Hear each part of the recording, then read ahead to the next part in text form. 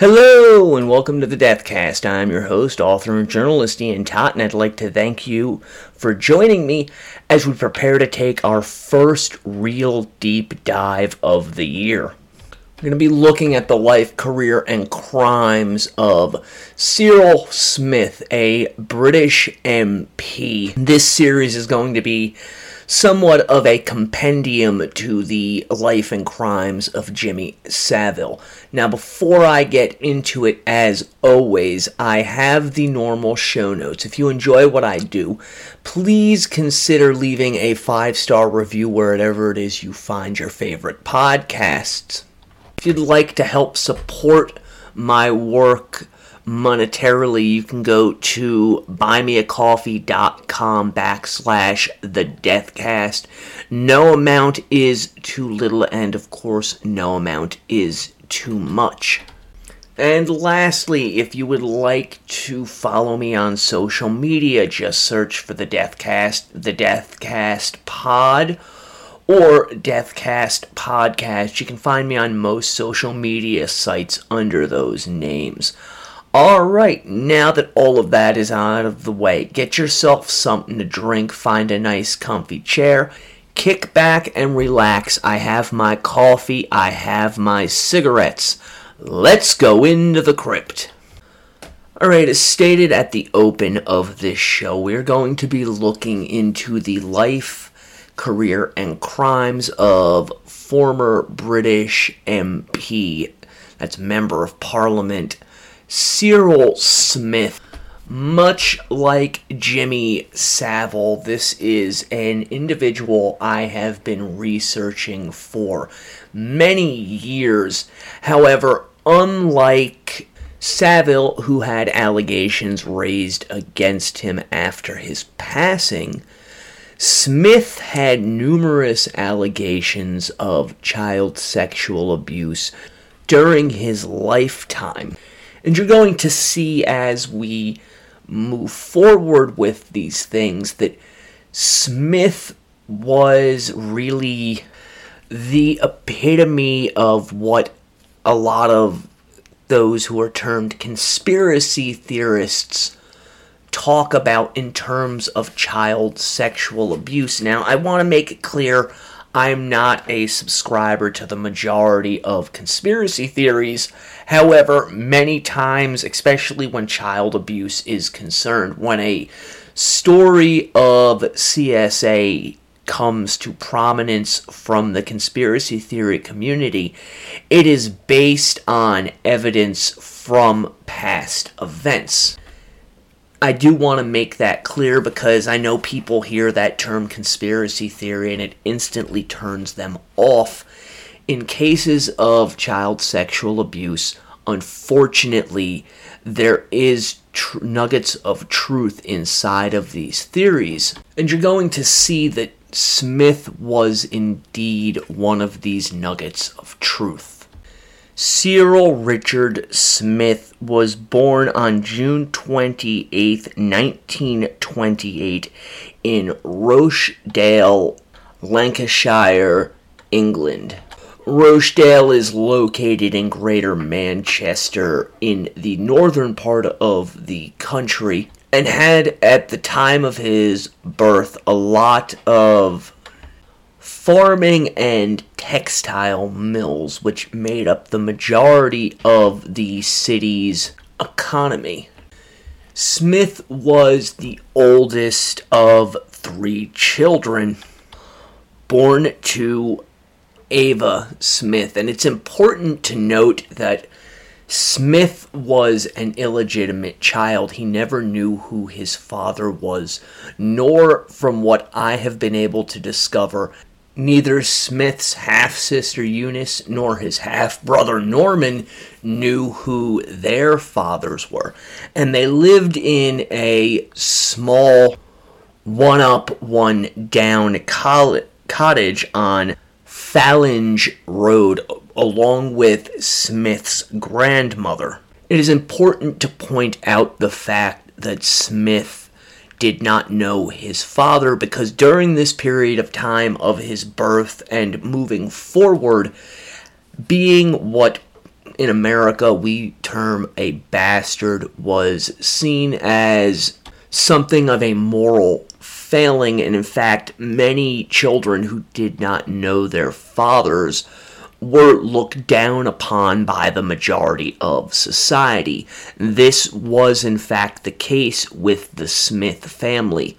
Smith described many times over the course of his life the sense of being an outsider that he got from not knowing who his father was, and how to him it put him apart from the rest of the children that he was growing up with. And in fact, he and his siblings, because of the uncertainty of their parentage, were not allowed into many of the shops in and around Rochdale.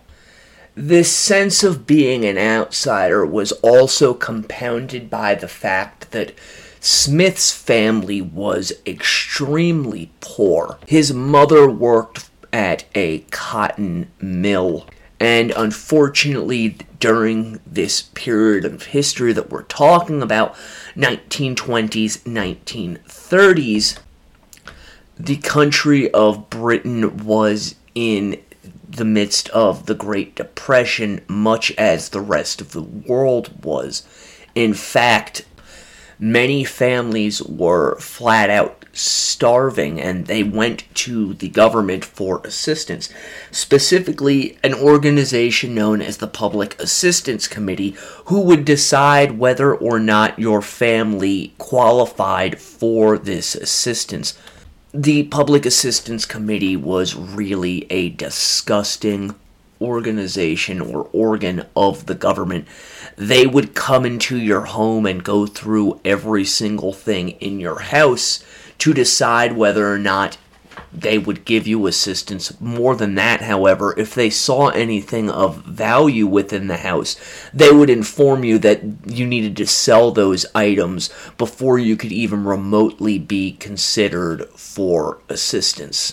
So during this period of time, as Smith is being born in 1928, you have the Depression going on, you have families starting. There is a great sense of unrest throughout all of the United Kingdom.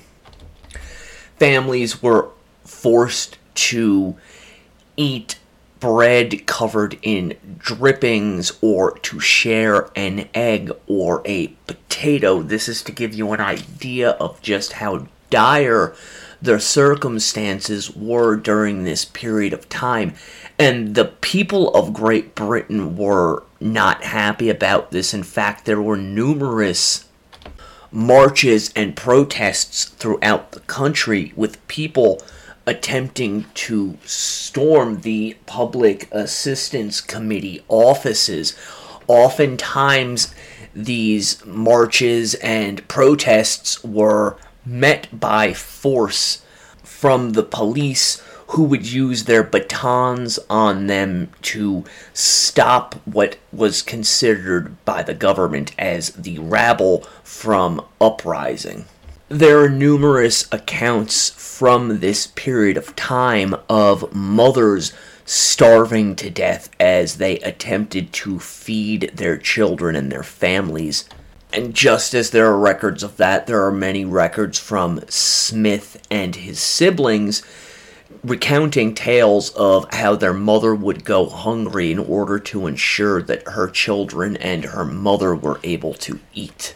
The area of Britain that the Smiths lived in, Lancashire, was known to have the lowest unemployment payments and food subsidy payments in the entire country, with the government going so far as to remove roughly a third of the 800,000 people living within the area from unemployment and food benefits.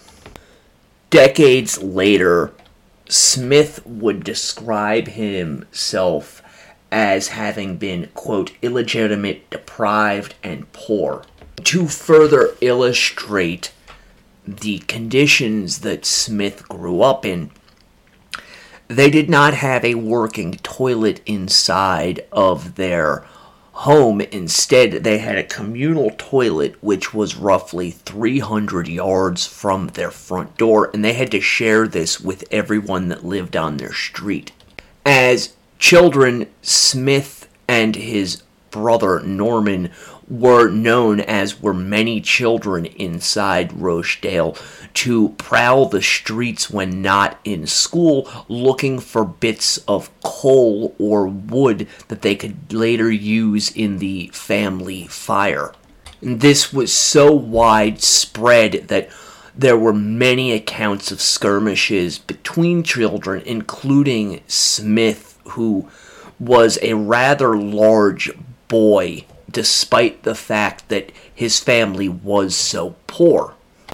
Later on in his life, Smith would talk quite openly about the fact that he was never able, despite his great successes, to shake the stigma of being both poor and illegitimate. And it's been said that this had a profound effect on him.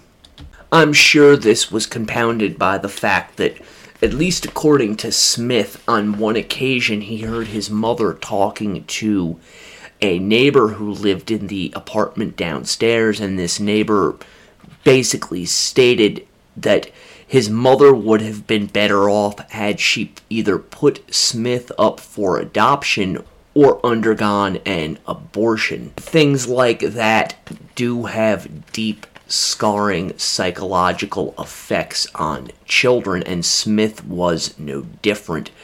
Later in life, he became a very fierce opponent of abortion. With all of this going on, Smith was his mother's favorite child, and the one that she had the highest hopes for. He also was the man of the house because there was no father present, and this put further pressure on his young shoulders, as while his mother was out at work, it was up to Smith to watch over and take care of his two younger siblings, something that it seems he was more than willing to do, and I suppose that speaks to his constitution in some regards.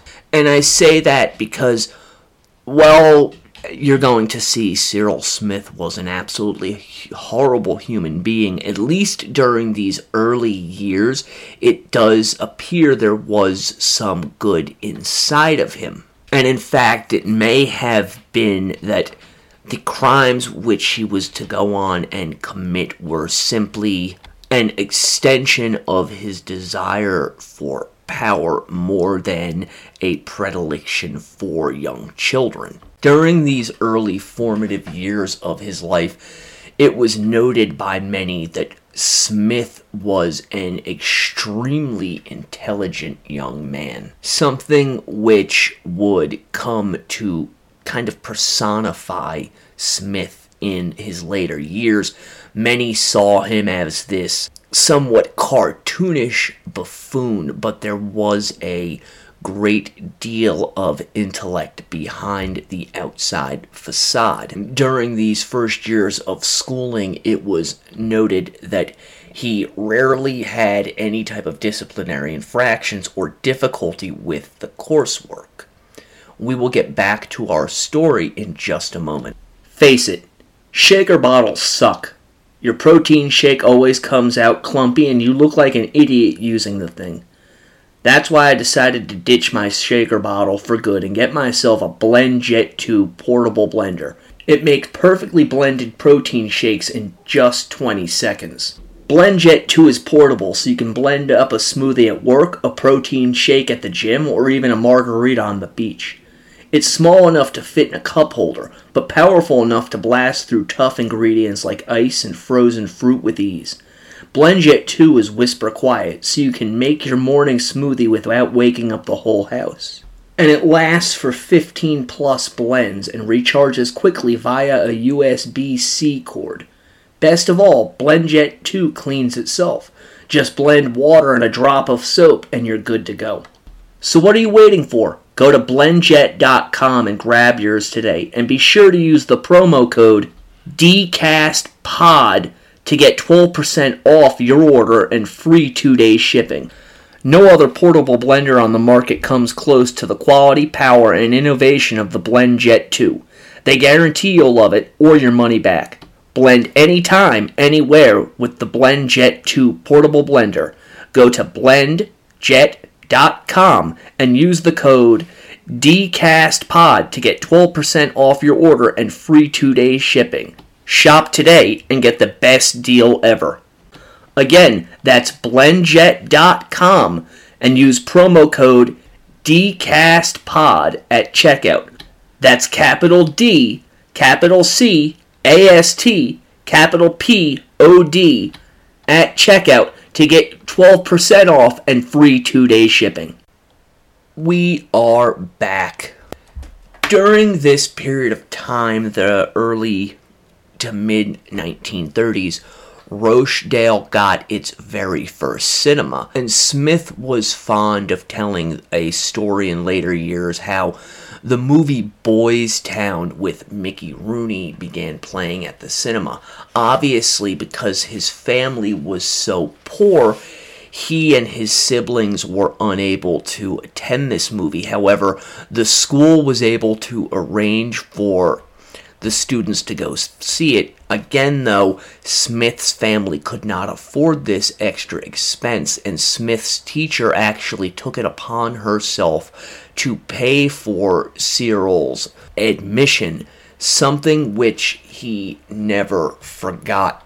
There is video evidence of this, as later on in life, when this teacher, Miss Halstead, was preparing to retire, MP Smith came to the ceremony and recounted, while openly weeping, the kindness that she had shown him, because it wasn't just the fact that his teacher had done this for him, but what the movie Boys Town represented to him. For those who haven't seen it, it tells the story of basically an orphanage and its headmaster and one of the students who is attending it, played by Mickey Rooney, who is an outsider who goes on really through his own force of will to oversee the school himself. Smith did say many times that watching this film, he saw himself in the main character, this outsider who rises above everyone's expectations to be a leader among men. And this was in fact something that Smith would do once he came to power, in that Smith would take a very great interest in these institutions, these orphanages, and these schools for wayward boys. However, unfortunately, as you're going to see very possibly in the next episode, Smith's intentions involving these schools were not at all pure, even though he played it off to the cameras and to his constituents as being such. Smith also left the movie with a quest in his mind, and that was to discover what a mayor was, as he had never heard the term. And by his own admission, Cyril Smith began to stand outside the town hall in Rochdale in an attempt to see the mayor. Obviously, he went home and asked his mother who the mayor was, and she told him where he was, that the man could be found.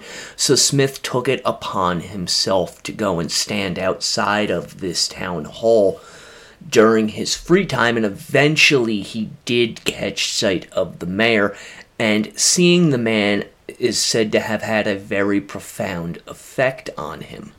By his own admissions, seeing the man draped in his robes and with various medals, Smith decided that if the character in the movie could rise to such a position, then he himself, Cyril Smith, could dare to dream and rise to the position as well, which is a very ambitious and lofty goal considering where it is that he was coming from.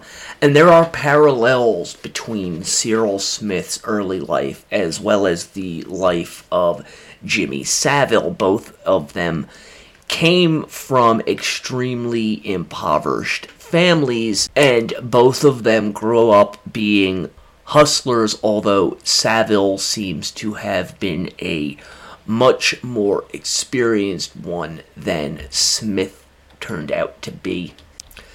Smith, who I've already stated was a larger than average boy, was to have an incident occur prior to joining what in America is considered middle school. Smith was involved in an accident which, according to him, had severe repercussions for the rest of his life. He was playing a game of football with other students during recess, and as one of the boys was running towards him with the ball, Smith tackled the young man. Both of them received various scratches and cuts.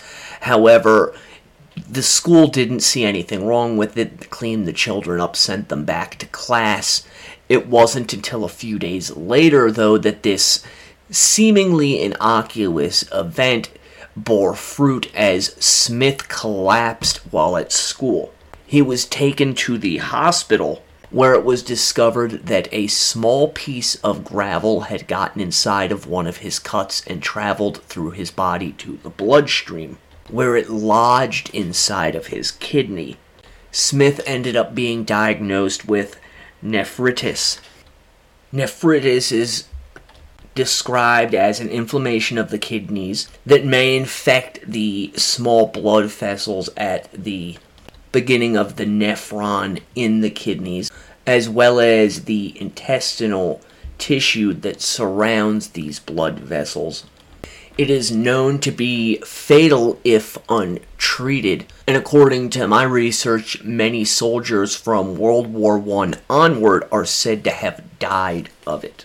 During this period of time that Smith contracts this disease, Britain did not have the National Health Service, which, for those unaware, basically means free medical for everyone in the country. So Smith's family had to rely on the family doctor for his treatment, which may have proved fatal for Smith had his family doctor been one of those individuals who was more concerned with receiving payment than he was in taking care of his charges. However, Smith's family doctor went above and beyond. Smith lay in a sick bed at the house he shared with his family for an estimated 8 months before being sent on to an open-air school for convalescing children for a further 9 months. So that should give you some idea as to the seriousness of Smith's condition at this point. Upon being released from this home for convalescing children, Smith informed his mother that he planned on taking his exams so that he could move on to middle school, or as it was known in the UK at this point, grammar school. His mother was fearful that her son was pushing himself too hard. However, she acquiesced to his demands, and Smith did indeed pass the exams. I want to mention very quickly, a lot of information I am using comes from contemporary news accounts, Cyril Smith's own biography, as well as the book Smile for the Camera, The Double Life of Cyril Smith by Simon Danskach and Matthew Baker. Now, a number of things happened after Smith returned to school. Most notably, people noticed that despite the fact that his family was so exceptionally poor, Smith began to put on weight. We're not talking small amount of weight either. When he came back to school, Smith was roughly 168 pounds. And this quickly ballooned. Eventually, Smith would end up weighing in around 280 to 300 pounds. So he's a big boy, and he's also fairly tall. By the time Smith does leave school at the age of 17, he's going to be 6'2" in height. During this time he comes back to school, he's putting on weight. The other students take notice of it, and according to Smith's own recollections as well as those of contemporaries, he was picked on mercilessly for this, which, as everyone knows, is still very common to this day. Smith, however, seems to have taken these jabs about his weight in stride. And while it hurt him inside, it only served to toughen his exterior as well as the man that he was growing up to be. To quote Cyril Smith himself, "I didn't grow up as someone's son. I grew up as me. Cyril Smith, individual. It was one of the first lessons of life, perhaps one of the most painful." Now, there were a number of contributing factors to Smith's weight gain. He believed that it was partially responsible to the nephritis, but he did concede his poor diet also helped in this regard, as did the fact that because of his condition, the school deemed Smith unfit to participate in any sort of sports, meaning football, soccer, that type of thing. Instead, Smith was relegated to participating in table tennis, or as it's known in the United States, ping pong. And it was said that he was exceptionally skilled at this, with numerous people recounting that despite his size, he was extremely nimble at the table and was one of the better players in the whole of the United Kingdom. It was also during this period of time that Smith's personality began to emerge. You know, he had been this rather quiet child, but he quickly grew into an extrovert who was known for his quick wit, simple way of speaking, as well as his clownish, almost buffoon-like persona. Tales of him playing table tennis and acting the fool in between points became somewhat legendary around Rochdale at this point, and it illustrates the type of manipulative nature that Smith had deep in his heart. We will be back in just a moment. I'm on the road a lot, and it's really hard to stay properly hydrated on the road. There's so many choices between water and sports drinks, many of them filled with sugars and other chemicals that leave you feeling run down afterwards. But what if I told you there is a better solution? Liquid 4 is the category-winning hydration brand fueling your well-being, and their hydration multiplier is the one product you're missing in your daily routine. In just one stick, you get 5 essential vitamins and 2 times faster hydration than water alone. Use it first thing in the morning, before a workout, when you feel run down, after a long night out, and on a long flight. One of the things I like best about the Liquid 4 Hydration Multiplier is their delicious flavor options, such as sea berry, strawberry lemonade, Concord grape, lemon lime, pina colada, or my personal favorite, watermelon. But Liquid 4 doesn't just taste good, it's good for you. It contains 5 essential vitamins, B3, B5, B6, B12, and vitamin C. And it has 3 times the electrolytes of traditional sport drinks. But best of all, Liquid 4 is non-GMO and free from gluten, dairy, and soy, which means that anybody can enjoy it, regardless of their dietary restrictions. And now, just for listeners of my show, you can get 20% off when you go to liquidiv.com and use code DCASTPOD at checkout. That's 20% off anything you order when you shop Better Hydration today using promo code DCASTPOD. So go to liquid4, that's IV.com, and use promo code capital D, capital C, AST, capital POD at checkout to get 20% off your order. Liquid 4 Hydration. It's time to take your hydration needs to the next level. Are you tired of the same old boring puzzles? Mix things up with Wongo puzzles. Each puzzle is a custom design with intricate patterns and whimsical shapes that will keep you engaged for hours. Plus, their eco-friendly materials and commitment to sustainability make Wongo puzzles a guilt-free way to unwind. They're 100% wooden puzzles. They'll last forever. Each piece is hand-drawn, so no two pieces are the same, and you'll discover some fun whimsy pieces as you work through it. They come in a custom wooden box, which is perfect for storage and gifting. With stunning designs and unique shapes, Wongo puzzles are cut above the rest. What are you waiting for? Go to wongopuzzles.com and pick your puzzle today.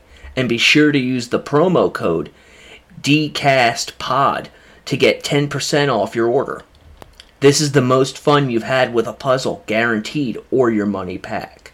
Go to WONGO puzzles.com and use the code DCASTPOD to get 10% off your order and get puzzling right now. Alright, we are back. I have a fresh cup of coffee. When we left off, we were talking about how Smith was becoming a master at playing table tennis while also developing this new persona of his, something of, the lovable comedic buffoon. But he was not just doing that. Smith worked very hard in his studies and also began taking on civic engagements. During his high school years, Smith is known to have been an umpire with the Central Lancashire Cricket League, while throwing himself into learning about world history on his downtime. But it wasn't just a quest for knowledge of world history that Smith had. He also threw himself into learning about politics within Great Britain. That would be the Conservatives, the Tories, the Liberal Party, all of that. Smith had a keen desire to learn about and understand these things because he still had that nugget inside of his brain that was driving him on to be greater than he by any rights should have been and eventually enter politics. Specifically, the liberal movement, who during this period of time were seen as outsiders within British politics. Now, it could be that Smith sympathized with their outsider status. It could also be that the message that they were pushing, that of unity and liberal political ideology, resonated with Smith during his teenage years. The idea of helping out the poor and the downtrodden is more likely than not something that he gobbled up. As we've already discussed, Smith himself was among these numbers. Smith ends up leaving school at the age of 17, and while he wanted to go on to university, unfortunately the funds were not there, and he needed to provide for his family. His mother was starting to get a little on in years, and Smith was no longer content to sit back and simply look after his brothers and sisters. He wanted to contribute, and he made it his mission to raise the family's quality of life. He began taking various jobs in order to do this. In conjunction with taking these various jobs, Smith also became involved with a religious movement known as Unitarianism. Unitarianism is basically a religion that is accepting of all religions, creeds, and people, including atheists. Smith joined in with them as, again, much like the liberals of the time, they were seen as an outsider religion, although Smith, as he would come to show in many other aspects of his life, was not one to take a back seat even in something like religion. Smith began by singing in the church's choir before quickly becoming a teacher at their Sunday school. Eventually, Smith was moved up to being the superintendent of this Sunday school, which was a step upward for him in terms of personal power. There were some consequences, however, for Smith in his involvement with the Unitarian Church. Smith later on in life became, for his rather loud, outspoken nature, and there is one story recounted in Smile for the Camera, The Double Life of Cyril Smith, that illustrates an early instance of this. After the meetings of the church, many of the members would go back and they would have tea. Smith remarked that the teacups that were being used for this were rather cracked and old, and that it was a shame because in his mind they should have had better china. And he continued on with this for a couple of weeks until eventually there was a form of violent outburst, at which point Smith began smashing all of the crockery and demanding that church elders purchase a more fitting set of china for those partaking in these meetings, which was eventually done. However, Smith was not willing to let this matter lie, and in fact, at the following service at the Blackwater Street Church, Smith was given the opportunity to speak from the pulpit, and by all contemporary accounts, Smith delivered a rather grotesque and fire and brimstone sermon in which he called the church elders hypocrites who preached abstinence, not drinking, and avoiding gambling, while they themselves partook in all of these affairs behind closed doors. This had the effect of Smith being barred from speaking in front of the church gatherings again. This small setback, however, did little to dampen Smith's ambitions, as he very soon found himself in Rochdale's town center, where on any given Sunday evening it was said that you could find all manner of individuals out on their soapboxes preaching and talking politics. And Smith himself stated that he spent many an hour at this town square listening to these individuals speak, oftentimes engaging in debates with them.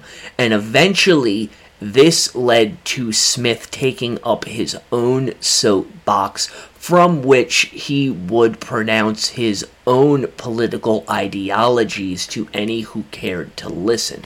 These oratory exercises that Smith was undertaking would eventually lead him into contact with those who could help him achieve his goals.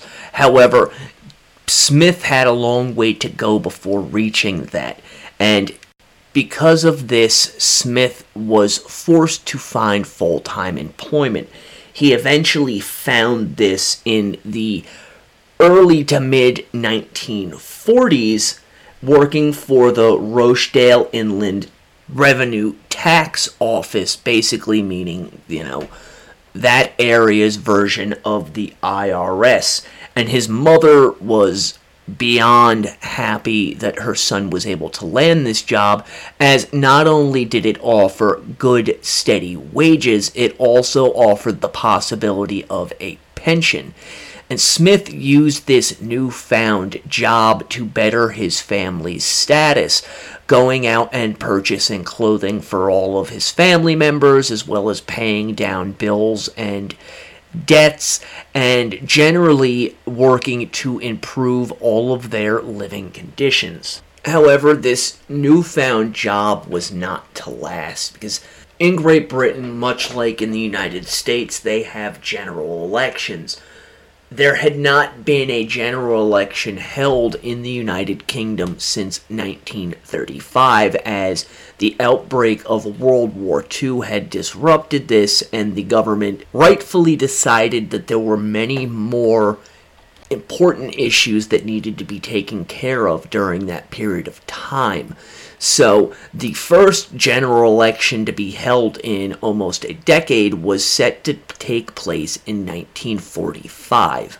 And Smith, because of his better than average oratory abilities and his desire and drive to succeed in life, very quickly found himself involved with the Liberal Party. This was facilitated by a member of the Liberal Party by the name of Frank Lloyd, who convinced Smith to join with the party. Lloyd further went on to introduce Smith to members of the party, particularly an individual by the name of Charles Harvey, who was the Liberal candidate for Rochdale in this general election. Harvey was a very wealthy individual who owned a mill in Littleborough called Fothergill and Harvey's. During this election, Smith undertook what he called street politics, going door to door inside of Rochdale and talking with the individuals inside in an effort to sway them to vote for his candidate. This in turn led Smith to being asked to speak at a rally where Sir Archibald Sinclair, who was the leader of the Liberal Party, was also speaking. From what I can gather, Smith's speech, while not as great as they would become, was a little lackluster at first, but he eventually warmed to the crowd, and by the end, at least from contemporary accounts, nearly had the people eating out of his hands. There was a problem with this, however, as, according to Smith, the next day when he arrived at the tax office, his boss summoned him to the office and informed him that because he was a public servant, he was forbidden from taking place in politics in a public fashion, and that he would either need to give up his involvement in the Liberal Party or give up his job at the tax office. Again, this is Smith's own recounting of what happened, so there is no way to fully verify whether or not this occurred. But by his accounting, Smith was given a day to think over what the man had said and was instructed to bring his mother to the meeting on the following day. Smith left the meeting already knowing that even though it was a good job, with his new connections within the Liberal Party, particularly his connections with Harvey, he would be able to get a job, and that he really wanted to pursue a career in politics. It's understandable that his mother is said to have been heartbroken by her son's decision, while at the same time understanding that he was his own man and there was nothing that she could say or do to assuage him from this course that he had set himself on. Smith met with this man the next day and informed him that he did in fact intend to continue on with his life in politics. Smith further stated that the man thanked him for this, shook his hand, and then told him that he had made the right decision, something which Smith took to mean that the man could see he had a life in politics ahead of him. What followed after this was a short period of uncertainty, as Smith did not have a job and he was back to working anything that he could find in order to make ends meet, although eventually he would get a job in the mill owned by Harvey, working in the office as a secretary. Now, during this period of time, you have to remember and understand that men working in an office in this capacity was not the norm. It was not like it is today, where men working in an office as a secretary is almost as common as it is to see a woman doing this. And there was some scorn cast Cyril's way because of this, particularly from the women who Smith worked in the office with. By his own admission, he had never given the fairer sex much mind. However, being in such close proximity to them during this period of time, Smith began to feel the pull of his hormones. Again, this is by Smith's own admission. Well, he was a very forceful, loud, and boisterous individual in most other respects. When it came to women, he was very shy and withdrawn. He stated in interviews and in his autobiography years later that during this period of time he made numerous attempts to ask women in the office out and was rebuffed rather cruelly each time. Eventually, Smith laid eyes on a woman whom, by his own account, he fell madly and deeply in love with, as she had everything that he did not, meaning class and culture and looks, and he became so infatuated with this woman that he decided it would be best if he did not approach her, as he feared that by approaching her he would be rejected, and that this rejection would destroy the feelings that he had for this woman. Smith began to daydream about the life the two of them could build together, which is not uncommon among people Smith's age. You have to remember he was 17 years old at this time. Hormones are raging through his body, so this kind of daydreaming fantasy world that he's living in is common among individuals of that age, particularly when they have very little experience with the opposite sex. Now, despite the trepidation he felt around these young women, the open scorn and disdain that they displayed for him, Smith, as he did in many aspects of his life, was able to hammer out a niche for himself that soon gained him respect among these office workers.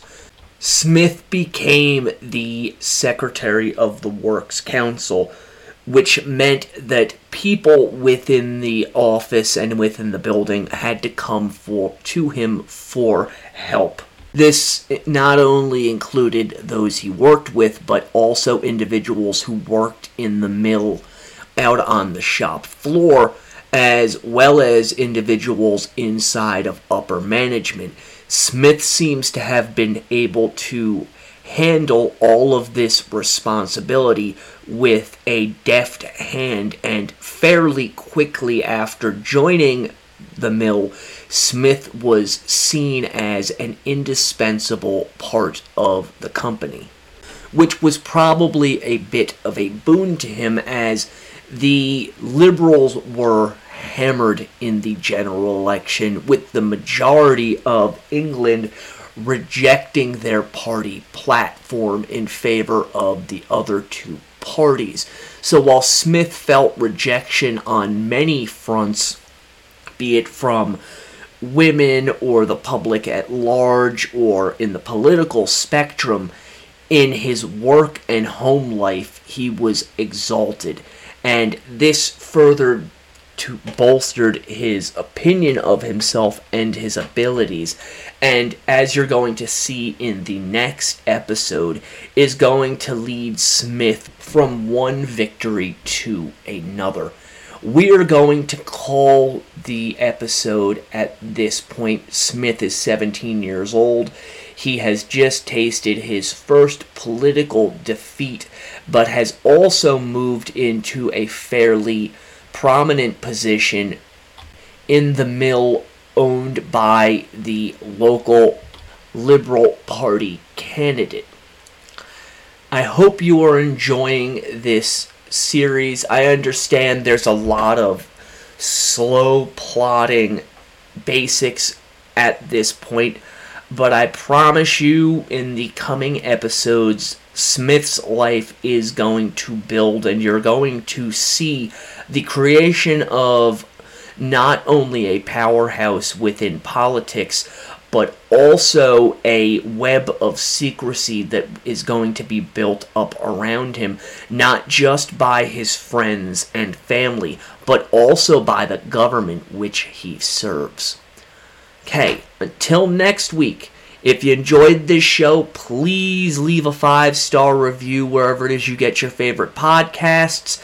Like and subscribe. Share the show on social media.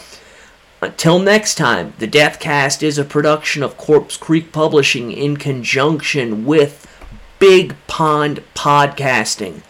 Stay morbid.